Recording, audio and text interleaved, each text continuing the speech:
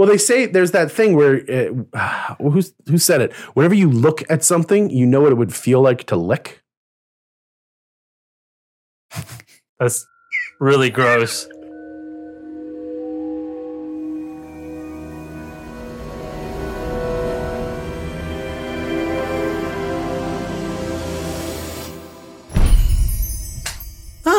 Yeah. Hey, how's it going? You know how it is. I do actually. I've been waiting for this. Oh? I've been taking dance classes. Why? Because I thought that maybe it might get them to stop, actually, if we give them a good enough show. You think that'll work? I mean, maybe. Let's... All right, should I just get it? Yeah, let's try it. All right, let me get into costume. Yeah. Yeah. Wait, what you up to? Yeah, nothing. Yeah, I mean, it's probably for the best. Yeah, I think so. This is the highlight of my week. Whew. All right, today's note. Attention, read out loud exactly what is written on this note, or be destroyed and replaced. Welcome to Caffeine and Cantrips, the show where we talk about D&D or else. Greetings. Who goes there? 'Tis thee, Byron number 246, and thou art like a hedge pig in both visage and demeanor. Well, that's okay. And you're Sean. But let us not dwell on thy unsightly countenance, for we have a topic of utmost importance to discuss. Have you ever had the machinations of a mischievous fairy? Such a skill is not easily attained, and so, today, we are going to discuss the techniques to employ such suspense and the ways to build to climactic finale and breadcrumbs. Of course. So find your seat and worry not. You paid fairly for the whole cushion, but you'll need only the edge.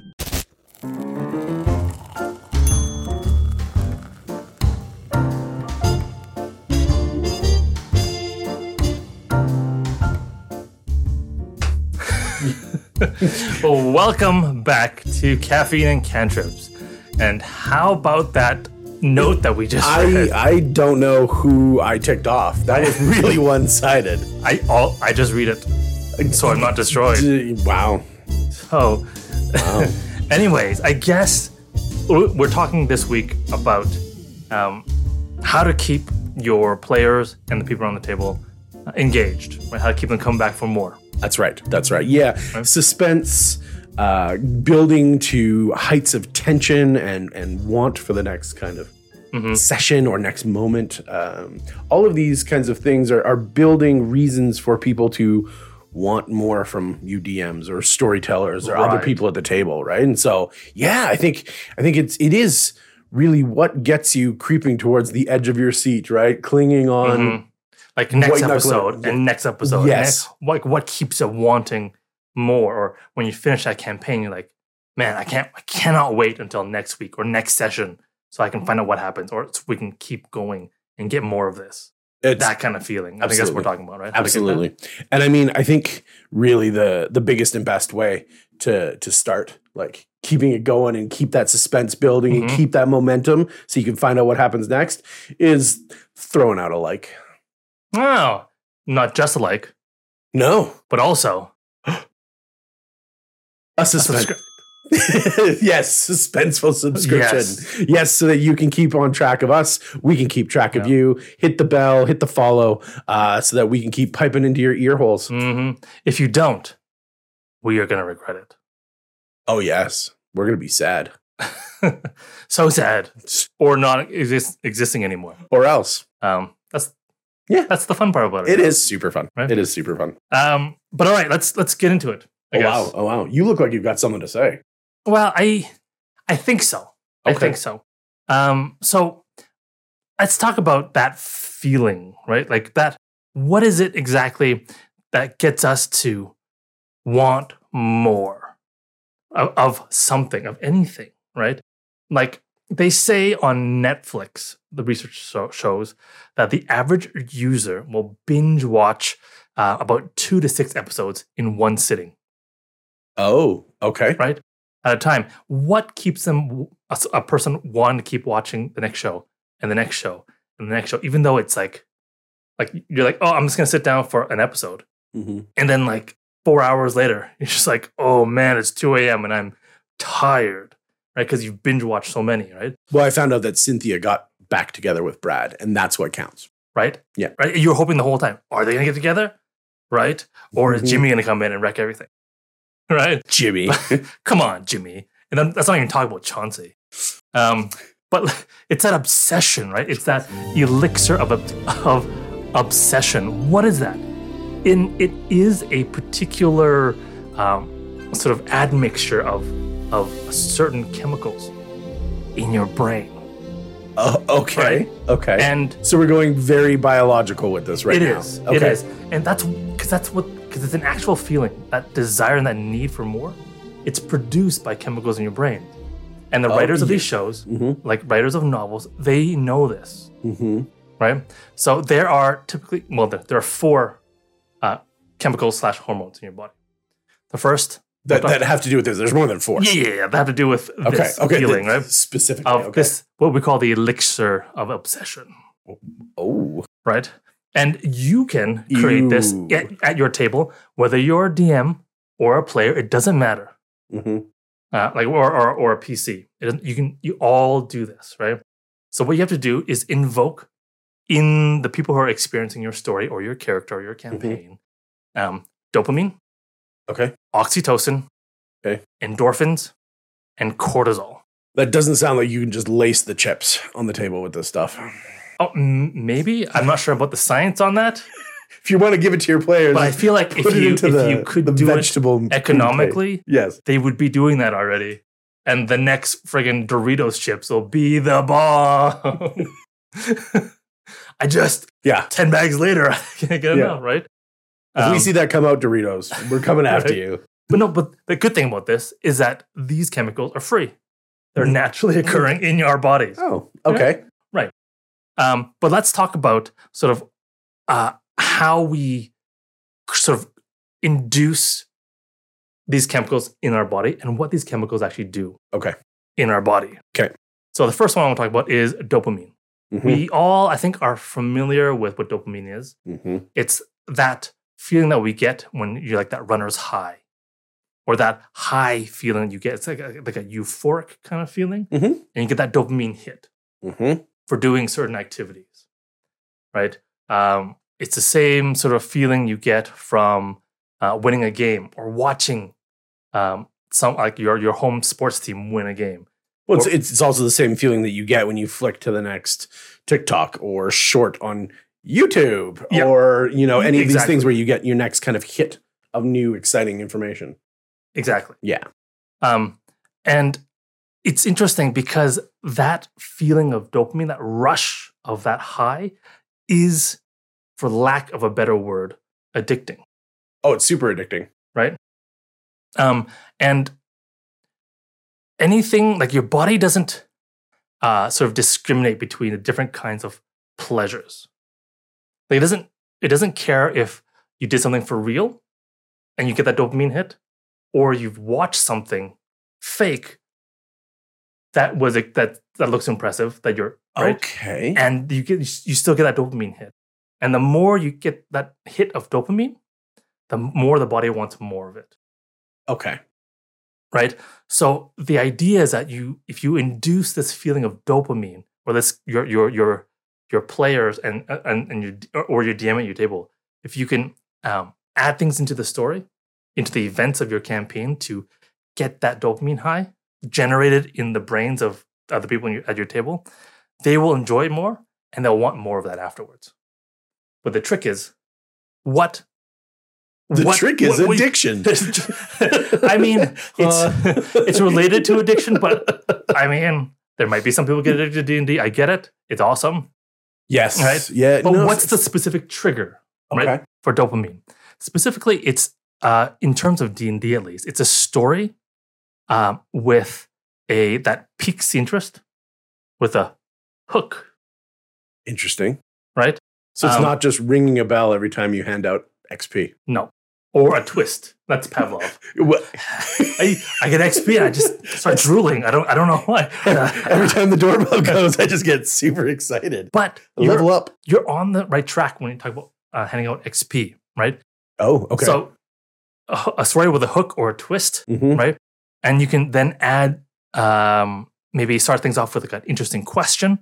You can add suspenseful statements in there, suspenseful events, cliffhangers, plot twists. These things are the setup of the dopamine trigger. It sets this expectation for something. And the trick is to release that dopamine is the reward afterwards. Okay.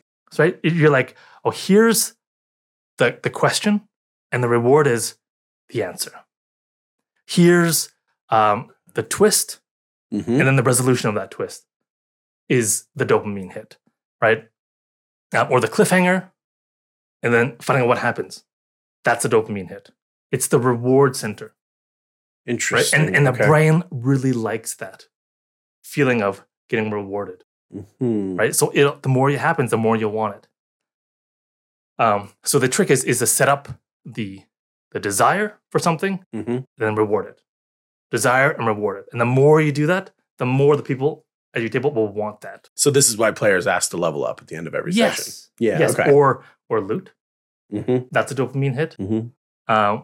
Or maybe someone's been wooing that NPC for a while, and they finally say yes on that date, Right. or whatever, right? Interesting. Or they've been working on that case, and now that's finally they have a breakthrough. Mhm. And when you're watching this on TV, that's also a dopamine hit. And because your body can't tell the difference, it's like, yes, okay, pleasure. It's pleasure. I like it. And I want more of it. Interesting. Yeah, we've talked before about how the suspension of disbelief kind of transcends you doing it and you being there versus you just consuming media. Yep. And then assuming that you were there in some manner. Right. Right. And enjoying that kind of personage. So that's really interesting. Yeah, so that's dopamine. Right? That's the major one, actually. Mm-hmm. But like I said, we talked about the other ones, too, like oxytocin, endorphins, and cortisol. Let's move on to... Sure, yeah. Because it's a mix of all this. Like dopamine's good, but you can make it even better. Right? Okay. This is your gateway drug. It really is. But it's not actually something you eat. It's something you do, that you give to people, right? And so anyways, the next one is... The first one's free. The first taste is always free. Oxytocin. Okay. And what it is, it's triggered... Not to be confused with Oxycontin. Very different. Very different. Yes, naturally occurring in the body. Yes. Oxytocin is triggered by empathy. Oh. Yeah, it's the feeling that mothers get when they see their babies, or a new father, like when they see their kids, or like when there's a very empathic sort of moment. Okay. It triggers oxytocin to be produced in your brain. Oh. Right? Yeah. In an interesting. Okay. Right, and how do you trigger that? It's by telling vulnerable stories. Right, stories that tug at the heartstrings. Okay. Right, and it's basically things that happen to make us feel human. So making my PCs cry is good. Right, cry because of something that happened. Like, that's so sad, or that's so heartwarming. Something that tugs at the heartstrings. Yeah. Right? Okay. That's oxytocin. All right. Right. Again, it's another kind of high that we have. Yes. Like emotional sort of high. Mm-hmm. The next is endorphins. Mm-hmm. The workout feel good. Yep. Makes you feel good. Yes. Right? Typically, it's makes you feel happy. Yes. An easy way to do that in D&D is by being lighthearted, making jokes, making funny things happen, anything that lightens the mood. Oh, okay. Yeah. Okay. Because normally endorphins are associated with exercise. Yeah, that's an easy way of doing it. Right. Right. Right. Because if you're angry, you can exercise, and then the endorphins come out, and you feel better. I just crushed my microphone. I need some endorphins to make me feel better. Thank you. All right. But like when we make jokes on the podcast, it raises the people's watchings endorphin. Oh, you're welcome. Right? I'm gonna see. My attempt is to produce this elixir of obsession in you guys out there, right? But yeah, anything like has to do with humor or like light embarrassment, happy moments, pleasant surprise. Mm-hmm. Those sorts of events and things happening produce these endorphins in our brain. Okay. Right? And the last one I want to talk about is cortisol.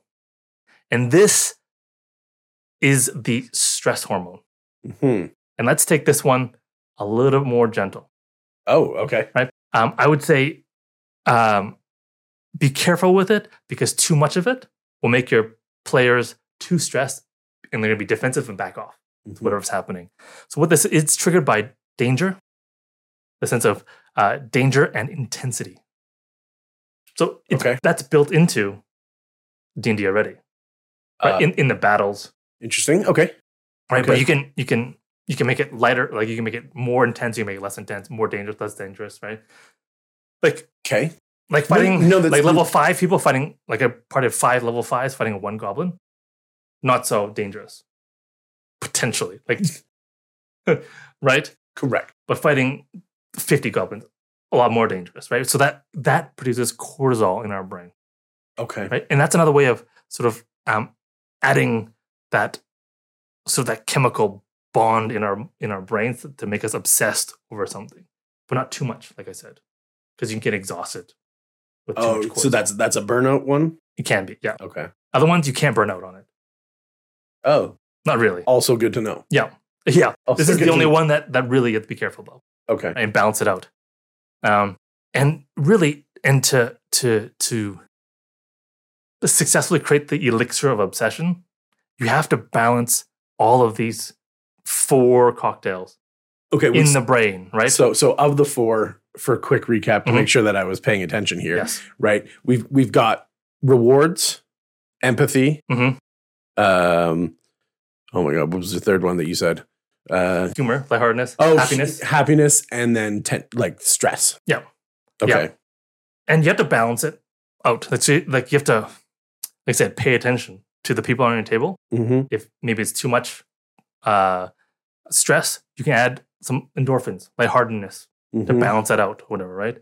But if you have all of these in your stories, whether it's in your campaign stories or in your character interactions that you have as a PC with other NPCs or other players, because it doesn't matter if you're interacting with the DM or the other players.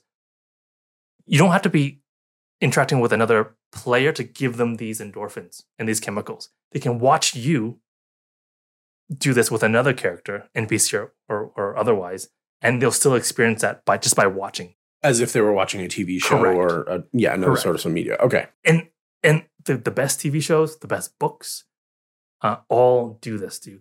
That's that ride that they take you on. Okay. Right? And it's super addictive. And as humans, we want more of it. Yeah.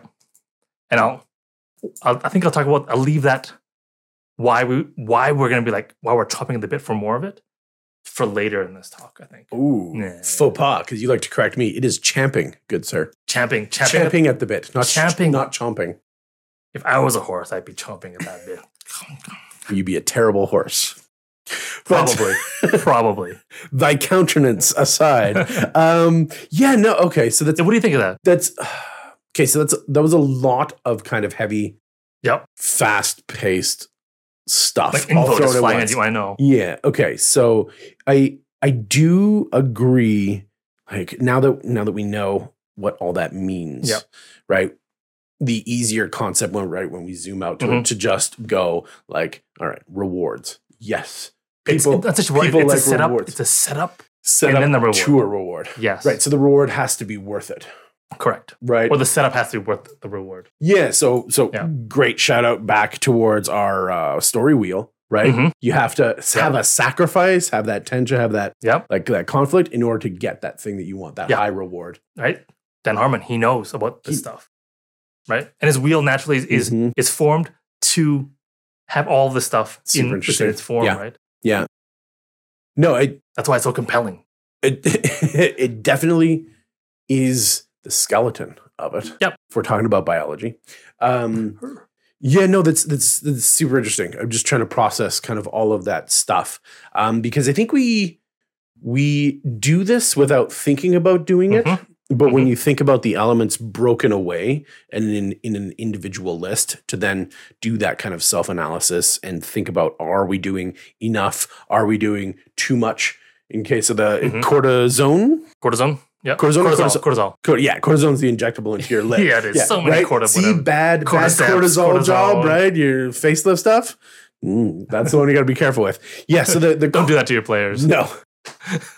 Don't give your players drugs, except for caffeine and cantrips. So I like that when you break them out separately, these are the things that we already do. But if we focus on breaking them out into those 4 easy things to remember, somewhat easy, I guess. Easy. Yeah, it's something that we can focus on. Right, and if you notice that your players you're losing their attention. Yeah. Drop one of these things. Like think about what has been going on lately, and maybe I can add another one of these hormones into there without to change things up. Or think about all the last 4 sessions or 20 hours has been mostly cortisol. It's just fighting.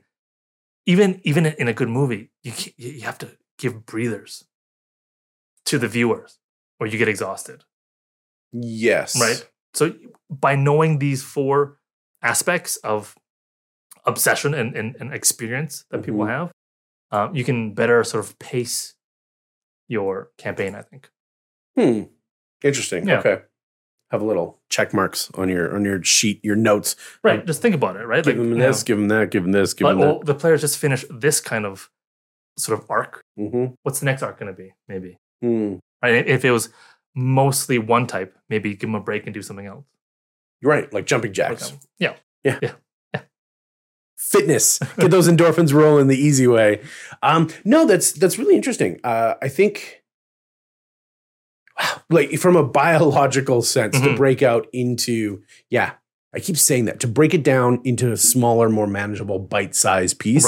Right. Bringing it down into those 4 individual aspects is super important, and that's a really great place. I mean, it was a big chunk, but that's a great place to start the conversation. In identifying, we identified, what does this look like? What does that look like? These are the ingredients for that elixir, right? And so, you've got to start there and start with something good. Okay. I think, right? Because what you've talked about is just kind of the high-end concepts, right? Yes. What you need from that, in addition, is a quality source of that, right? If you've got like you said, you need the trigger to set up the dopamine before the reward. If your trigger isn't recognizable as a trigger, right? The speed bump to the reward is just a little, beat down kind of thing, and it's not a big bump or a recognizable one, then it might not trigger that reaction. Right. It has to be recognized and felt as a build up. Yes. Right. So you brought your friend over, you're watching your favorite TV show, anime, movie, whatever. It's coming up to your favorite part. You look over and they're on their phone, right? And you're like, yeah. You're not experiencing it like I want you to experience it, right? Like you gotta such a letdown. Oof. Friends off. Ouch. But no, you have to start with something good there, right? You have to have a good setup for these things to actually happen, I think. Okay. Can you give me an example of that, maybe? Well, like I just said, you need your dopamine trigger to be recognizable. Right? And then you get the reward and the hit. Right. I guess you have to know you know your partner or the people at your table in order to know what's important to them. Yeah. Or know what they'll recognize as definitely going to be important. And I think one of the things that, now that I'm digesting what you said, that I will break out to in a second, is more of the reasons to how to make those things happen the right way. Okay. The wrong way. The wrong way. You're supposed to love this. There's a bomb under your seat. And if you aren't successful with this roll, yes, it's deactivated by your tears. So you need to start with, initially at least, that player engagement, right? You've got to set up what's going on. You got to have the buy-in from the people there. So they have to be paying attention. They have to be with the story and have that want of being compelled as well. Yeah. Right? Yeah. Like you need to want to be there to play D&D in the first place, or whatever TTRPG you're playing, but you need to want to be there. And from that, we've talked about this a little bit before, but I think it's a great way to break into it, is your, like you said, the people around you, you need to kind of like look and see what they're responding to. Yep. Right. And from that, one of the concepts that I've already brought out is everything and nothing. Right. So everything is ready to go and ready to be experienced because your players are going to tell you what they're wanting to investigate. So you know where to hide those dopamine triggers, those empathy bonds, right? Those senses of stress. You know which boxes to hide those ones behind because your players are going to tell you the path that they want to move forward through. And once again, that's kind of speaking more from a DM's perspective. Right. Sure, when you're trying to tell a story for multiple people.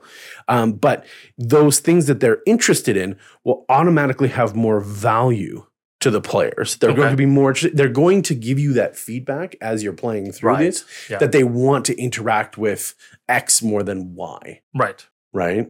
And so when I say you got to start with something good, right, you have to start with something that has an inherent value or interest to the players. Yes. Right. Yeah. Okay. And then continue that on. Sorry, it took a long way to get there, but you know that's where your starting point kind of needs to be, is in that give and take of being aware, being present, being there with the person, and actually having that dialogue. Right. More than just speaking, you need to listen as well. And find out what matters to them. Correct. Okay. Correct. Yeah. And yes, long way around. And what they're not interested can still be super awesome, right? Can still be super creative and super interesting. Because perhaps you can pique their interest in something that they didn't think they were interested in before. Right. Or do a tie back, right? Create a clue that makes them have to backtrack and go check out the other stuff as well. And then they can experience that and realize that there is more than kind of keeping the blinders on and just storming ahead. Right. Yeah. So when we go with that, everything is everything. Yes, DMs, do your prep, get ready, but also get ready to really explore those things that your players want to explore as well. Right. Have enough track ahead of them that you can go forward with that stuff and keep them, like you said, we're binging a Netflix show. Right. Not 4 hours, 2 to 6 episodes. 2 to 6 episodes. That's a lot. It's a lot. Right. And so, but that's because a person is seeking more of that series, of that documentary. That's 2 to like 12 hours, depending on how long the episodes are. Well, I mean, 2 to 6 episodes of The Lord of the Rings. You are there for all weekend, my guy. I guess. Yeah. Next one to be episodes to be movies. Episode 1 of Lord of the Rings. What happens to Gandalf next? It's like Star Wars. They're not movies. They're just episodes. A little bit. We don't want to go there. But yeah, no. So I really think that, you know, recapping that idea and understanding that giving people what they're asking for is a great way of feeding into that elixir of obsession. That's how you can use your prep time to get ahead of them so that you're always ready to check off one of those 4 boxes.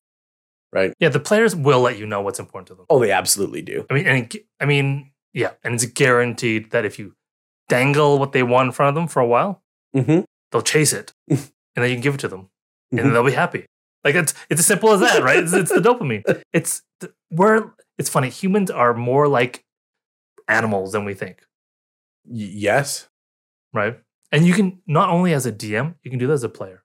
Because you know, it's funny, as a player, it's a little bit different, I find. Because not every player, but most players have a story that is important to their character, to that player. Oh, absolutely. Right. And they want to share that. They want to experience that. So you can, when you interact with those players, when you know what's important to that character or that player, you can dangle sort of what is important to them in front of their character, and then you make them work to experience that. Right? And then when you finally let them talk about that thing or have that event happen that shows how cool the character is, then it's funny, then they'll get that hit of dopamine and be like, oh wow, I want to play with this player some more. Yes. And in your own spontaneous way, you fell right into my trap, because the next thing that I wanted to talk about. The trap card. Kaiba, no. The key behind that on the player's side is you need to have a passionate presentation. You need to evoke in the other person. So this is going to speak to the Oxy side of things. Okay. Right? Because I'm going to show you. I'm going to induce empathy in you by showing you the emotions that I want you to reciprocate, to mirror, to resonate with, right? So this is a sad moment. So I'm going to evoke sadness. I'm going to become a little bit more quiet, maybe a little bit more small at the table, right? I'm going to do things that change my demeanor to show you that I am becoming vulnerable, that I am opening up in this moment, right? And I'm going to commit to that RP or to that moment so that you have more to work with, but also it's easier for you to recognize the trigger. Right? Yeah. Man, you say it just like that, but it's actually really hard. It's committing. It is committing. And it's, in some ways, I think you yourself as the player will feel vulnerable when you're role playing a vulnerable character in a vulnerable moment. And no one likes to feel vulnerable, right? But to do it in the game, it adds so much to it. Well, as you're about to go into the moment or you're going through the moment, maybe a question that should float around in the back of your mind is, can I do more? Right? Like I'm doing something. Can I do more? Like in this moment, can I make this moment? Can I cry some more? Cry some more. Wow. Can I appear sadder? Can I appear more angry? Can I appear more confident? Can I wear that mask a little better than I wore it yesterday type thing, right? Especially when we're going into areas that we're not comfortable with or are uncomfortable for us as players. Not talking about X cards or veils at this point, but still, yes. When we're going into these things that we're exploring in a safe space around people that are there to support us, can I do more? Can I try and push the boundaries of my ability to act, to role play, to become this person, individual creature, whatever it is that you're playing at the table? Oozes are now out there. Can you glorp better? They are out there. They are out there now. Yes. Can you do that? Well, can I glorp with some humanity? Oh. Right? Yeah. Like glorp sadly. Glorp. Glorp. Yeah. But, right?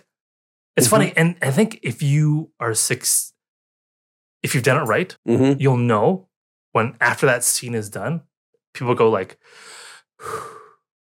oh, yes. Right? That feeling. You're like, okay, that was something. Right? And that's the chemicals in your brain going.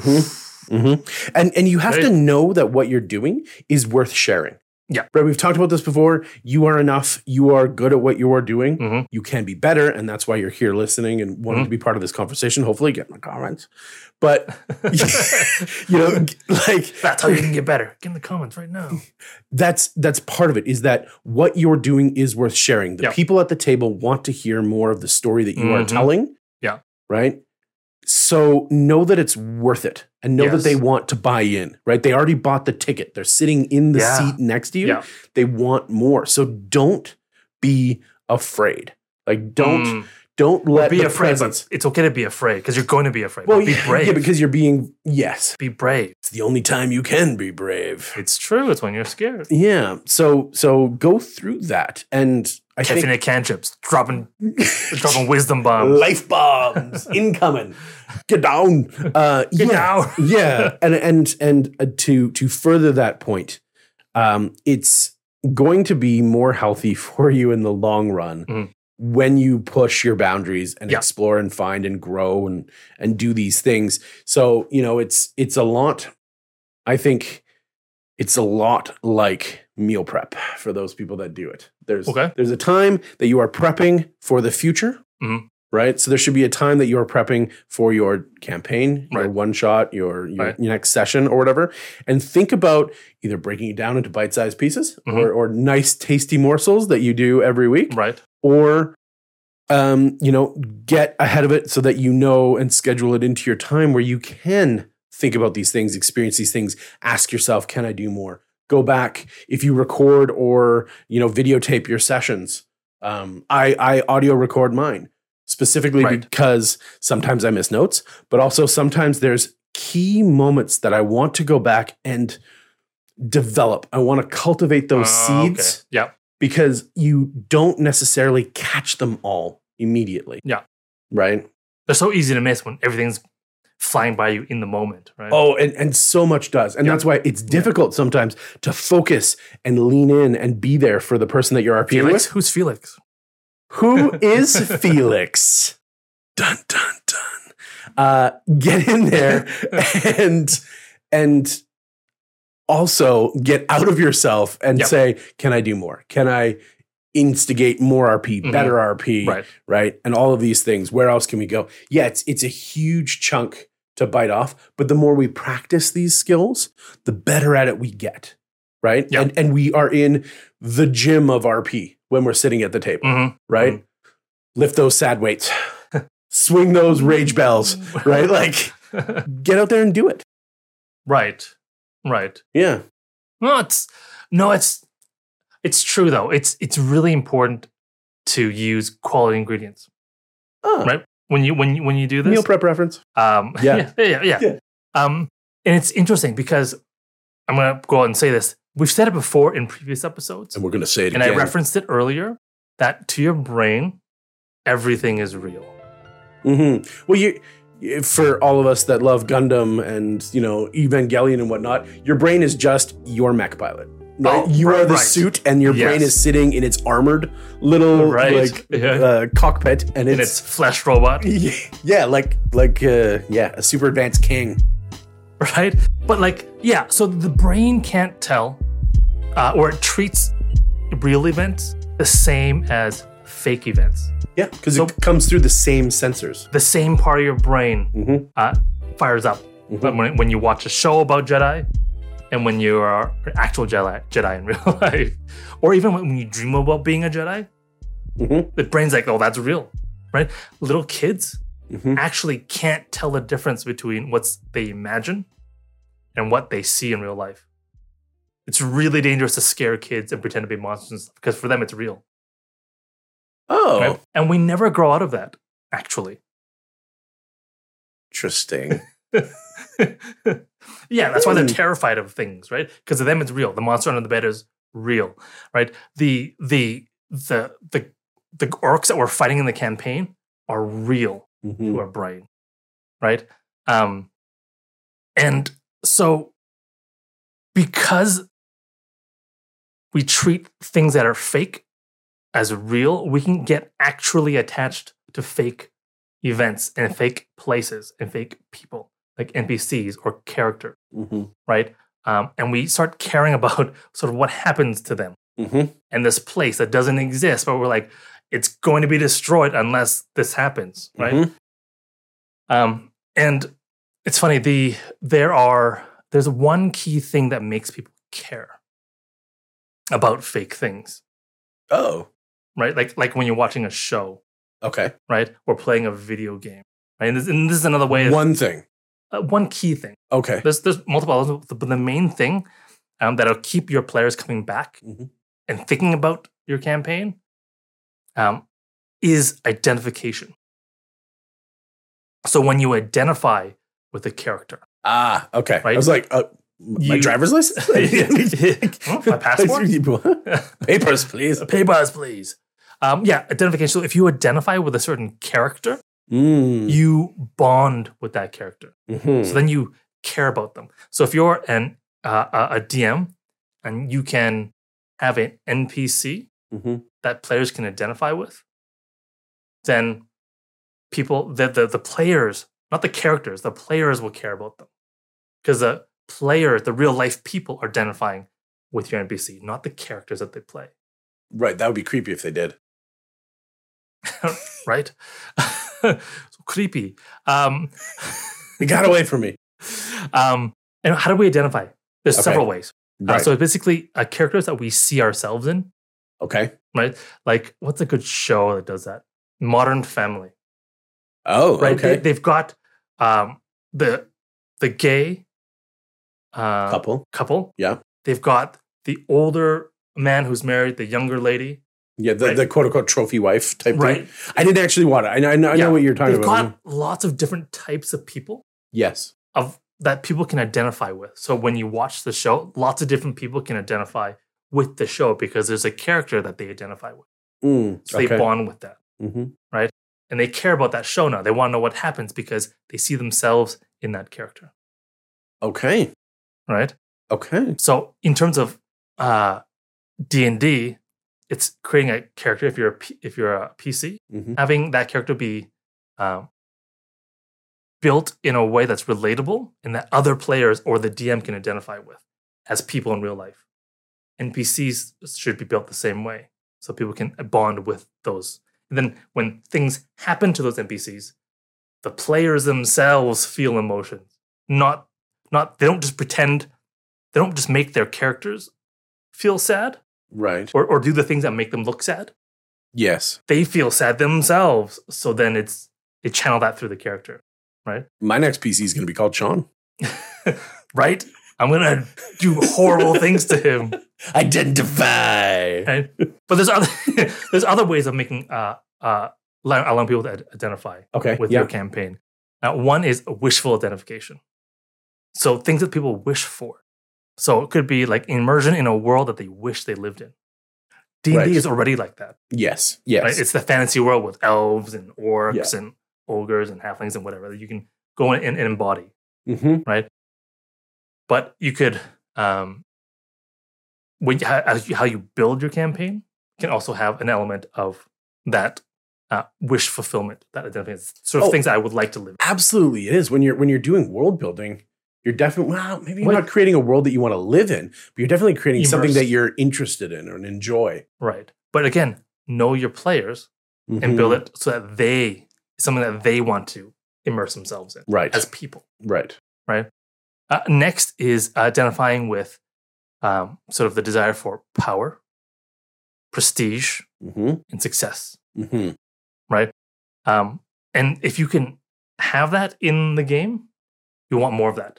Mm-hmm. Pleasure, right? Because it fires off all that dopamine and all that. Well, we stuff, talked about making core aspects of characters, right, driven by emotional needs, physical needs, monetary needs, right? So that ties in perfectly with that, right? Those are easy things that people can empathize with and recognize because we all want to be a little bit more powerful, a little bit richer, a little bit more famous. Right. I mean, and again, that's why D&D and TTRPGs in general are really good at because it's built into the system. I get experience, I level up. I gain power, I gain riches and prestige, or like sort of built in into the system. But if you know this, you can do that yourself as a world builder, as a DM, as a storyteller, even as a player storyteller. Right? So it's that connection that your real life people at the table feel with the characters in the game that builds that bond with your campaign, and then so they want more of that when they leave. Right? So that's I think it's a more, I mean, it works into the whole elixir of obsession. It fires off all those chemicals. Yes, but this is a more sort of pragmatic way of going about it. Oh, okay. Like how do I have the right stuff? Well, this is how. Right, by knowing the players and helping them to by building and putting things in the campaign that people can identify with, right, and want and bond with. Yeah, bonding. You're lucky out there, those in the audio land. So no, that is yet another kind of great breakdown, and I like this one a little bit more, right? Because this is like my other one. I like this one more. Does not mean that I did not like the previous. But my more liking on this one is really kind of based in, like you said, it's more of a pragmatic view. We talked about, or you talked about the building blocks, right? And now we're getting around to the application side of it, right? We're not just talking about these data points, right? We're starting to bring it to the table and make it kind of work. Yeah. No, that really is important. I think I was just about to talk about identifying stuff, but now I don't have to because that's already kind of been tackled. But Sean the PC coming to a theater near you is definitely going to happen. I'll pay to watch that movie. That's good. That's good. That's an excellent.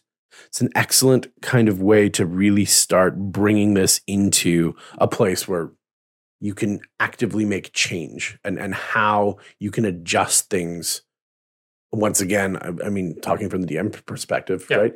To make sure that your players can see themselves in the world, right? Identification and seeing yourself in media is so big now, right? And the diversification of stars and media is in there as well, or stars and celebrities as well, right? Just to make sure that we do show that there's more than just the human fighter out there, right? Or a white bread version of it, however you want to say it.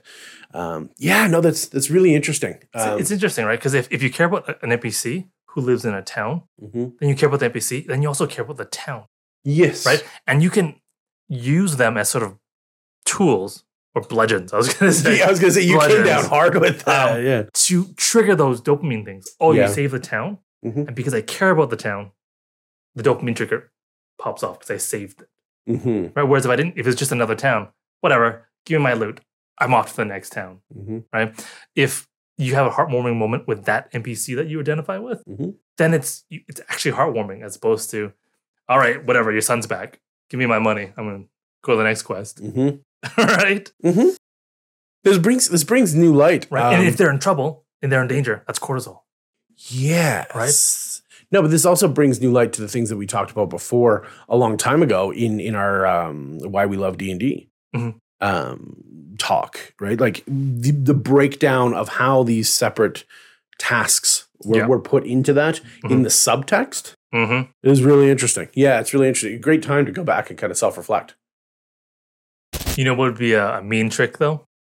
A mean trick. Is this one of those? A difficult trick. A tricky trick. A tricky trick. Yeah, it would be somehow to get our viewers to identify with the like and the subscribe button. You like to be liked.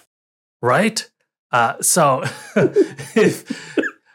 I think you guys need to know that the lives of Byron and Sean right here are in great danger. They are. And there's only two things that can save us. It's when you push the like and subscribe button and the notification bell as a bonus. Right? We're so saved. Please do that. Yay. Yay. At least one of you liked and subscribed. I'm still here. Well, yeah, I guess that counts. Yeah. Wow. There you go. Feels good. Feels good to not be exploded into a bloody mist. Hit right there. Feeling good. It's a real heartwarming moment for me. So my oxytocin. Well, I'm glad you... Oxymoron? No. is going? You got half of that word right. Yeah. No, it's really interesting that you talked about the elixir. Yeah. Just slicing through this. I think it's really fun and exciting that you talked about the elixir of obsession as a thing earlier. And all like the good stuff. Right. Right. Because most of the time, I think one of the core and key aspects of... Why are you smiling? No, go ahead. What? No, I'm because I'm stupid. Keep going. All right. One of the key things I think in the way of creating players wanting more is to go the opposite way. And you start with emotional damage. And I know you want to say it. I'm not going to, but yes. You want me to say it? If you, is it safe for me please, to say it? Emotional damage. I love it. Feels good. And I think a great way. I like how you made me say that. I did not make you. You didn't. No, it was done by my own free will. But I set up the trigger. Right? Dopamine. Right? And that was the reward. Yeah. And now we get to the way that I'd like to break it down. In an easy way, not really, to remember it. Emotional damage is bad pain. Bad pain. Bad pain. And what is that? Not that good pain. Well, it is good. It actually feels real good. Okay. But breaking it down, bad. I break down this acronym. Both of these are acronyms. Oh, okay. When we're trying to create bad and pain. Okay. Oh, they're not. Bad is going to stand for the backstory, allies, and death. Okay. These are three things. I've talked a lot about death in TTRPGs previously. But starting at the beginning, these are great ways for DMs, for players to look at the people around the table and the characters around the table. And like in the backstory, see where we can find those identifying hooks and those similarities, right? What about them is interesting to my character, right? How can I actively engage in their backstory and share the parallel that I have in my backstory with them? Or if it's an NPC, same thing. How can I show off a mirable trait or talent that will then spur forward more good kind of things that they're going to want to experience and have, right? Get those hits of the good feelings. Get those wants to binge more of that relationship or more of that cool town you build or more of that temple, monument, dungeon, whatever it is, right? Go deep into the backstory and see where you can expand it. And as a player, not as a PC, here's a little bit of a tricky one, but as a player, go back over your backstory and write a separate set of notes of secrets your PC does not know. Oh, interesting. Yeah. Right? So there's the known history and there's the unknown history. And that is just ready to become a sandwich that you hand your DM to fill in everything in between of all the stuff that you don't even know as the player on top of that, right? But there's things that your PC knows. There's things that your PC doesn't know. Interesting. But you as a player, if your DM allows you the freedom, can input this into the canon of the world, right?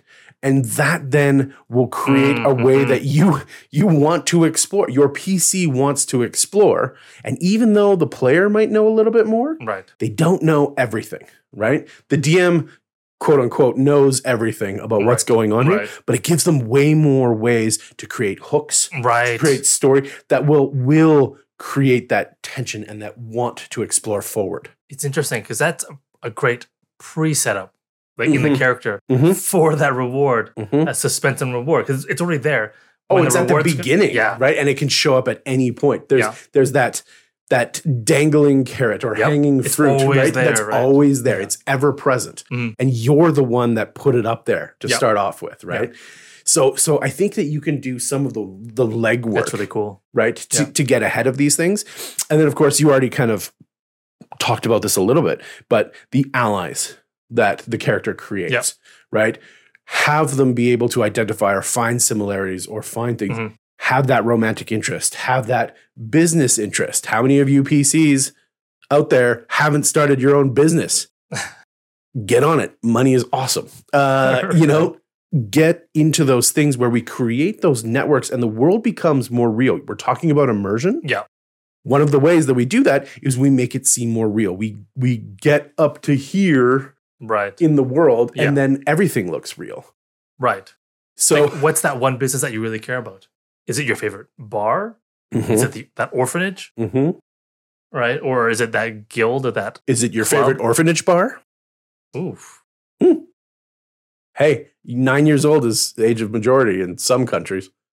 In the fantasy land. Yeah, in fantasy. And plus mead was like super weak. Oh, jeez. It was just honey water. But butterbeer. Yeah, Mr. Potter. Going into those things. So when we're talking about immersion, yes, dig into their allies, right? Make the world that they're choosing to expand into something that seed can grow roots in, right? And interestingly enough, I think death is also another place that we can create good RP. I've mentioned it before. When my players are making death saves, I ask for memories from the past. Right. Or it might be a way as their soul is moving from one point to the other, a great way to interject some divine RP. Right. Or some longing, or, you know, the warlock patron comes off. Or maybe the player was talking about, maybe I want some warlock in my future. Right. Great point to start introducing those kinds of thoughts and feelings and create that nice little tidbit that they can see quite clearly. Right. That when they come back, it now spurs them forward once again into great choices and into great RP that's ahead of them. Yeah. And that's, yes, it's bad, the acronym BAD, but it's good. But it's good. Yeah, and all three of those things can relate back to emotional damage, right? These are you don't have to say it again. These are the things that are going to create empathy very quickly because they're the primary, without death, but they're the primary things where the character is most vulnerable. Mm-hmm. Right? Mm-hmm. Hit him in the backstory, right? Super easy. You have live parents, right? Like these are things that we can play with. But the fun part about it is in the world, this is wholly of their creation. Yeah. Right? And so you know that they have to identify with it because it's 100% their fault. Right. Right. This is a consequence, a good consequence of the creative process of getting into these things.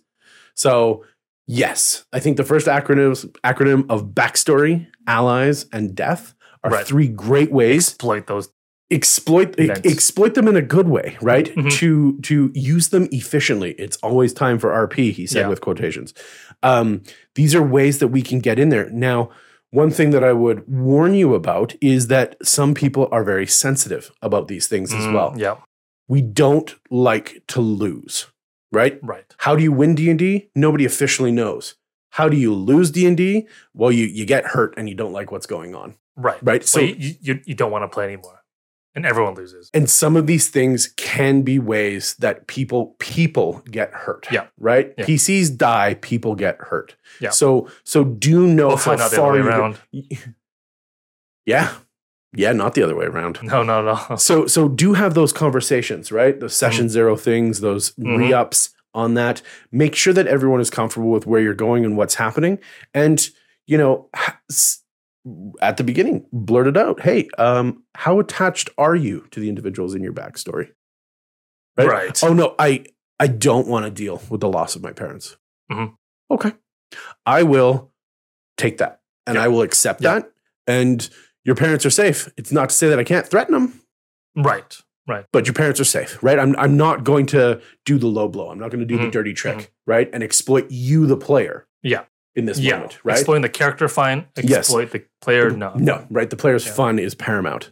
So yeah, that the pro is RP. The con is that it could be too heavy of RP if you're not careful in some of the places that you tread. But it is it's a great orchard to grow your fruits. Yeah. Is in that. And the other half of what? No, just growing fruits makes me think of sowing seeds, and that's a different metaphor. There you go. Cut this out. That's uncalled for.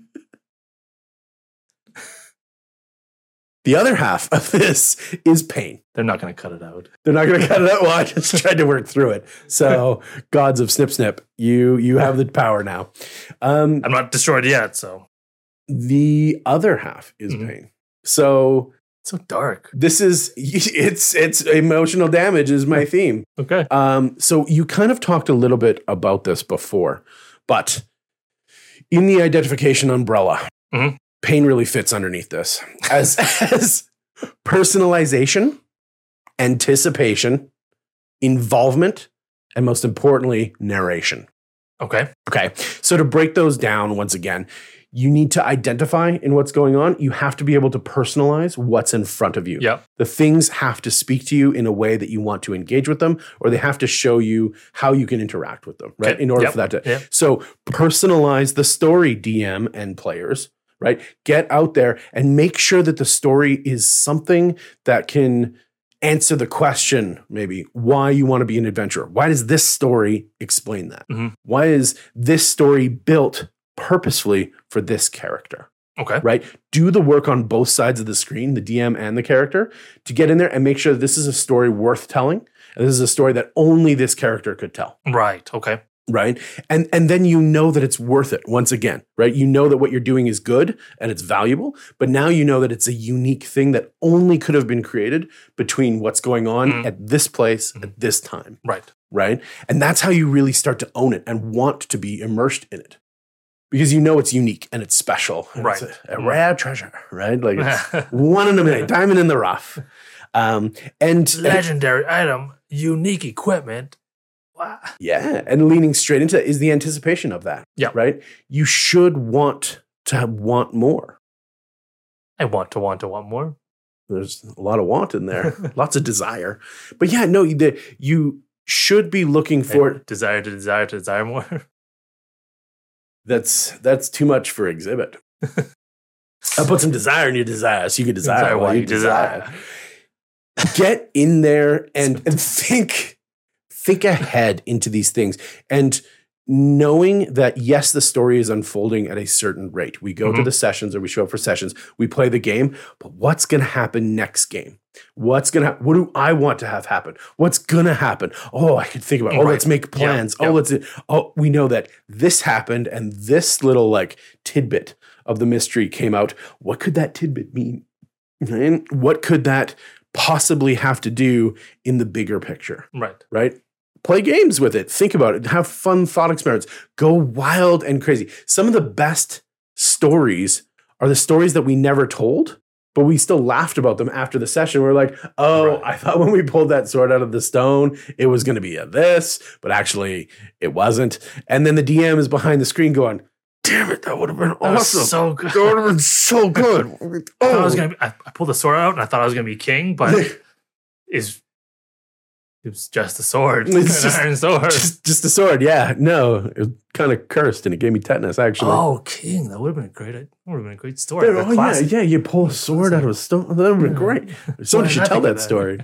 Yeah, no, but that's one of the great things, that if you look at these things and you play with it and your mind goes wild, this is all practice. Once again, leading back for what can I do? Can I do more? Right. And having these fun little daydream moments. Even daydream moments from the PC's perspective. Because now they're daydreaming about, what could this mean in this world? And blah, blah, blah, blah, blah. Right? You're blurring the lines. Right? In there. And thinking about it more is going to create more desire to have more or want more on top of it. Right? And then you're getting more. You're getting more away from the table. Right? And then when you show back into the table, you're like, and now we get to find out you just set up your own dopamine trick. Boom. Right? Like, it's like setting up this realm of possibilities within the minds of people at the table. So they can be like, I can explore that while I'm gone. And then what is it? Which one of these 12 that I've thought about? They'd be so cool, any of them. Then when you sit down, you're like, okay, now we get to find out which one it is. And this is something that you can build with the other people at the table, right? How many of us out there, when we hang out with people that we play D&D with, do we talk about D&D? 100%. Yeah. Straight up. If you don't, get in the comments. Tell me. And I roll to disbelieve. Right. Chauncey. So when we get in there, everybody except for Chauncey, and we're doing that, then we're doing that anticipation as a group or networked thing, right? And then I can feed off of your excitement. You can feed off of my excitement. Now we're even both more excited. And through the brainstorming, we come up with more possibilities. Right. Pump each other up. You pump each other up. And that's going to keep you wanting to come back to the table, right? Yeah. That's got to be one of the best ways of getting rid of burnout, is just having play, right? It's just not feel burdened to be efficient or effective. Just go on a creative fancy. Right? Get rid of all the rules, get rid of all of the things that are holding you back, and just be creative in whatever medium that is. If that's a conversation with drinks after work, if that's, we're going to meet for lunch, blah, blah, blah, blah, blah, and you do this. I'm going to go for a walk. Do you want to go for a walk? Because we both live in the same neighborhood, because we play okay, cool, great. Let's meet here and let's just do this. And get outside, get some fresh air. All of these things will build your want to get back there. And of course, to the eye, involvement. That's what you're doing when you're talking about, when you're getting active in doing this. You're not just playing D&D by showing up to the table. That's like minimum. That's the minimum requirement of you, is to show up and roll dice. And even some sessions you don't get to roll dice because, it's one of those sessions. Okay. Yeah. But involvement is leaning in. Involvement is making sure that you're aware and present. Involvement is making sure that you get enough sleep the night before so that you're going to have energy to be there. Yeah. Involvement is showing up on time, right? We know that life gets in the way, right? Yeah, we can all forgive. Yeah. And there's always that one person who's always late. I'm kind of one of them, right? Like, sure are. Yeah, unless it's work. Work is different. Personal is a mess. But yeah, no, when we get into this, right, these are the things that are going to help train us to get a hold of these triggers and really maximize them because we create the space for them. Right. And you can only do that by being there. Right. And by being involved. Right. And leave it all on the court, right? Like, get out there, get some sweat on your brow, and go have some fun. Like, don't be the lump. Yeah. Go do something. Hey, nice throwback. Most importantly, all of this is going to hinge, and I think the elixir of obsession is dependent on this, is narration. Giving vivid, accurate depictions of these things. This is where TV has an edge on us because we get to see everything that they want us to see. But there is 100 people behind that camera making sure that that shot is perfect. Yeah. We have to use our vocabulary and stretch that mother out. You tight. Thank you. We need to stretch that out and really create a wider vocabulary. It's something that a lot of people are losing as we kind of go on. Shakespeare invented words because there weren't words accurate enough to depict what he wanted to tell. Right. Not saying that you get to do what Shakespeare did or me, but we do see people creating words and adding them into the common lexicon. What happens all the time. Yeah, it happens all the time. And it should happen more, but for this purpose. Are you saying to use Gen Z slang? You know what? I would love to, but I might not understand a Gen Z slang game. Is it a bard? Nah, man. He's a wizard. A wizard? Huh. No cap. No cap. But we have to, in order to express the best ability. Yeah. I love it. Yeah, I know. Yeah. I'm skirting that one. In order to give everybody else the best ability to enjoy that clarity of vision that we're trying to present to everyone, expanding our lexicon, expanding our ability, going the extra mile in explaining 3, not 2 senses. Right. Yeah. Or 4, not 3 senses. As we're going in, what does it smell like? How often do we talk about smell? Right? These types of things are ways that we can answer the question, can I do more? To create the ability for others to react in the best way. Give them as much information, as much beautiful information as you can, so that they can return the favor. Right? Yeah. And that's going to help you with that immersion. When you can see that image clear in your mind, right? And we don't need to go to J.R.R. Tolkien levels, right? I don't need you to dialogue 3 pages on what the Goblin Brigand looks like because he's going to die when the fighter hits him. We don't need a half an hour diatribe or monologue about what's going on. I need to hear about his entire backstory so I can feel bad for his family when the fighter it's like Shadow of Mordor where he shows up and he gets his own mini monologue in front of the party. And then everybody's time stopped because... Hi, I'm back. My wife loves my new scars. Yeah, she thinks they're super sexy. Thanks a lot. So that's a really interesting thing. And so we need to, and this is why I think narration is the most important, right? Right. So emotional damage is going to be key. Bad pain's the way to get there. Get in there. Personalization, anticipation, involvement, and narrative. And like you said, all of these things are going to be really dependent on the people around you. Right? Read the room, right? And like I say, the writing's on the wall. Well, the writing's in the faces of the... Not in this one. This one's pretty bland. But the writing's on the wall. It's people are going to react to you, right? Yep. Ask for feedback. Ask to see what's going on. Create good consequences at the table because you can really show... as a double-edged sword, that the pen is mightier than the sword, right? Yeah. We have to be careful in some of the things that we're doing in an RP, but evoking imagery and implanting ideas into people's minds is a power that you can attain. Whoa, Inception. Yeah, but like Inception version, like alpha 03. Give them all the information. Don't be shy, right? Yep. And yes, you will stumble. Yes, you will have to gauge and figure out how much your table wants, because there is too much information sometimes, right? Yep. We don't necessarily care 3 sentences of what their hair looks like. You're right. Right. Yep. But the first time our PCs meet each other, I want to know. I do want to know a nice, clear description of who I'm going to be spending the next months of adventuring with. Well, I want to know just what he or she looks like. I want to know what they feel like. Mm-hmm. How do they move? How do they feel? How do they sound? Mm-hmm. Right? All that stuff. Mm-hmm. How do they smell? Another great evocative way. Mm-hmm. Smell and taste are some of the most potent ways. I want you to tell me how your describing. characters taste like.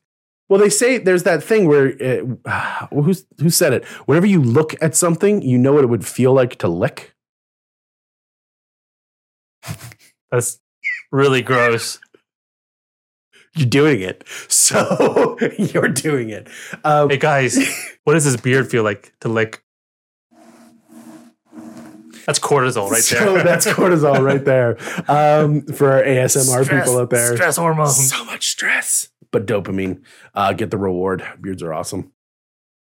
But this is, I'll move on from this. I can't stop looking at your beard and it's disturbing. Infecting people with thoughts is a power that you have. We all have it.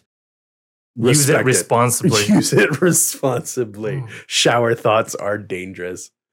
And yeah, look at you now. Yeah, I know it's fine. Look at them. Yeah, no, I don't even know. That's a hard stop on that train of thought. But you know what I'm talking about, right? When we're going into these things, it's time to level it up. It's time to change how things work, and I think it's time to go against the natural flow when we do this, right? Okay. And to this, the only thing that I can think of is be oobleck, my friend. Oh, like the cornstarch water, oobleck? Yeah, this ain't your mama's cornstarch. Your mama's cornstarch. If you don't know, oobleck is a non-Newtonian fluid. It's a fancy way. See, lexicon. I thought I got scientific. Right? Yeah, no, I get to. So what that means is it doesn't react as normal things do. It doesn't follow normal states. When you put a goop blop or whatever it is in your head, you're looking over here. Don't look at my head because you know that. When you squeeze it, it becomes hard. When you open your hand again, it reverts back to being a liquid. So it responds with the energy that it's given, right?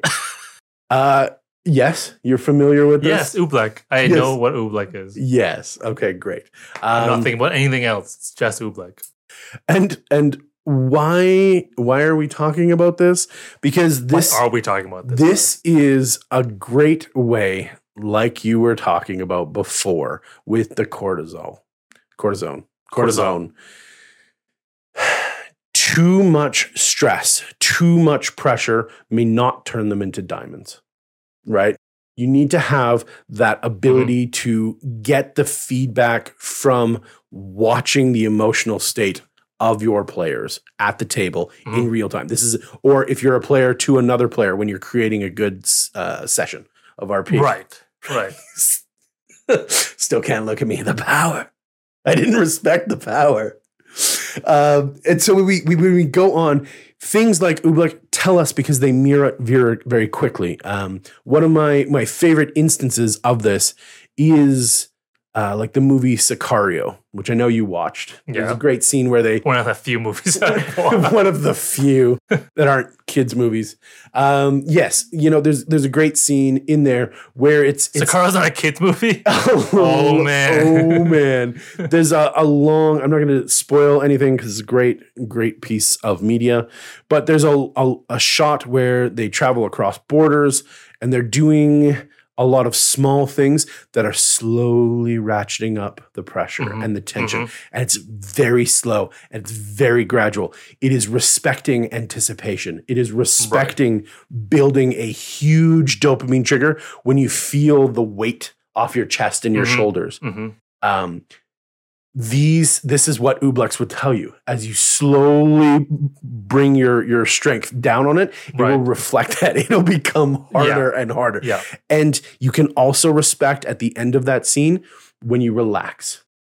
When you let it become flowable, when you let it become liquid. It's that. It's inadvertent, but something that we haven't really talked about is that, I don't know if you remember this, the episode of Buffy where the gentleman came to Sunnyvale and the whole episode or most of the episode was silent. Yeah. You deny them the ability to know how to feel because we're not using music to guide their emotional path, right? So the application of giving them things, the application of denying them certain things can create that tension, can create that want to get to the next scene, whether that's kind of a desperation, like I can't handle this anymore. Like this is getting to me. Yeah. These are great ways of creating that emotional context, not damage. Emotional context. It's really good. Of getting to the player's heartstrings, not just the PC. Right? Because there is a time when you have to play the man, not the cards. If this is poker, play the man, not the ball. If it's football, soccer, right? You have to know your audience because if you can make them resonate, have an emotional resonance. Emotional resonance. This is a serious point, but yes, thank you. If you can get that out of the players, then that's automatically going to be reflected in the PCs because they can't help not feel what they are actually feeling. Yep. No, it's true. It's very true. Yeah. Like all that, because all that the elixir of obsession, you can't help it feel those things. The brain involuntarily produces that stuff. So you'll feel it. Whether you want to or not, right? Yeah, it's kind of out of your control, even though it's 100% in your control. And I think finally, when we're talking about Ooblex is the opposite of what a lot of things are, being non-Newtonian. So if you do record yourself, go back and watch it with a serious analytical eye. Understand what your style is. Understand what your strengths are. Understand what your cadence is, the pace that you move at, and play with those dynamically. Speed them through things. Lengthen out uncomfortable scenarios to make them even more uncomfortable. Yeah. Force a split of the party even when they're all together, like when they get captured. Do an interrogation scene where you control the interrogator. They're all in chains, but you automatically just shift them scene to scene because they're all going to sit in that interrogator's chair at some point. Right. But you can ask a question to one person and then turn and get another person to answer it. Right. You can move the camera so that they can't prepare to like get into a zone of comfort, put up their defenses. Right. Like you never know when it's back to their turn. You never know right? when I'm going to turn back and look at you and expect you to respond. So you have to be involved. You have to be there in the story and ready to respond to what's going on. In a movie, it's like one of those interrogation montages. Exactly. Right? Yeah. Exactly. Right. You still can't look at me. So so do these things. Find scenes of inspiration and ask yourself why they were so compelling. And specifically, why are they emotionally compelling? What were the building blocks that they did beforehand to make you want more? Why do you have to click next on Netflix? What was the cliffhanger or the one storyline? If it's a multiple story, if it's only a one storyline thing, what is the thing about what is happening right now that is making you click that button? And how can you bring that to the table? Right. It's a lot of kind of the opposite where you broke it down for us before. Now this is about us breaking down the other things that we're doing or what we're seeing so that we can make it better. And once again, you got to Bear Grylls this. You got to adapt. You got to improvise. You got to overcome your own limitations. You love that guy. He just works so well for my thoughts. Call me. Yeah, I think that's really kind of a great way and a great point to discuss and kind of ruminate on and ferment and grow something awesome. Right. Yeah. Right. Oh, I think we're running out of time. So let's just. I think I'm gonna finish things off. Okay. Cool. All these things that we talked about. Yes. I think is great. We do those things, and it builds this sort of bond and this pleasure and this sort of it sucks your people at your table into your campaign in the D&D game, right? But that's not what leaves them wanting more. What actually leaves people wanting more is the withdrawal. So when you don't have those feelings anymore. I don't like to compare it to like addiction, like I did, but it is very similar to that, right? Because it feels so good when you're doing all this stuff to experience the campaign, experience your character, other people's characters, that when you stop playing and you go home, there's that sort of empty feeling. Because everyday life doesn't necessarily give you that elixir of obsession. Right? Absolutely. That a well-crafted campaign and D&D session does. Right? And you miss sort of all that chemical concoction in your brain. And unfortunately, like we talked about, that chemical concoction in your brain, you're very, very vulnerable to it because it's naturally occurring in your brain and it's designed to work that way. So if you're using all these sort of tricks that we talked about to hack people's brains to really love what's going on, biohack, right? Kind of, right? We don't stand a chance. The people at your table won't stand a chance. They will get sort of really not devoted, but like involved in there.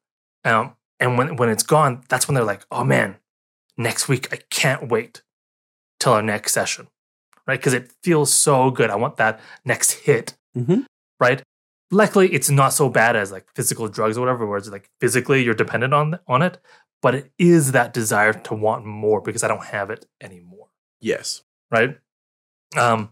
So I think that's all you have to do, right? Put all the stuff in there, right? And then let people go home, right? Just like all we need to do is give you value in this video, and then you guys will like and subscribe and notify. Right? Yeah. But I really believe that if you guys do this, the people at your table will not be able to get enough of what's going on, what you're putting down. Whether you're a DM or a player, when you get good at this, not if, when you get good at this. I like that. Right? It will change your D&D. Right? If you look at all the pro D&D players that you watch online on the live plays, they do all this stuff. Yes. Whether it's planned out or if it's improvised, they have this stuff in the story and in the characters and everything. So that's why we binge watch these live plays. Well, it's right? Developed to a level where it doesn't appear forced, right? It doesn't. Yeah. It appears graceful, and they're confident when they do it because they've practiced it so much in their history of storytelling, acting, or whatever their background is. And that's why it's so nice to emulate these things and to analyze these people, because what they're doing shows just how good they are at the basics. Working on the basics, understanding what it is they're doing, and then applying that on the fly so much so that it becomes an involuntary thing. Your brain just does it. Yeah. Your brain just gives you those wonderful little happy drugs. That's where we want to get to. We all want to get to. We all want to. We all want to find the next level. This is a way to get there, and really to make everybody want to get there together. Absolutely. Anyways, I think that brings us to the end of today's episode. Thank you so much for joining us today. Once more, this has been Caffeine and Cantrips. I'm Sean. And I'm Byron, with a beard. Join us next time. Or else.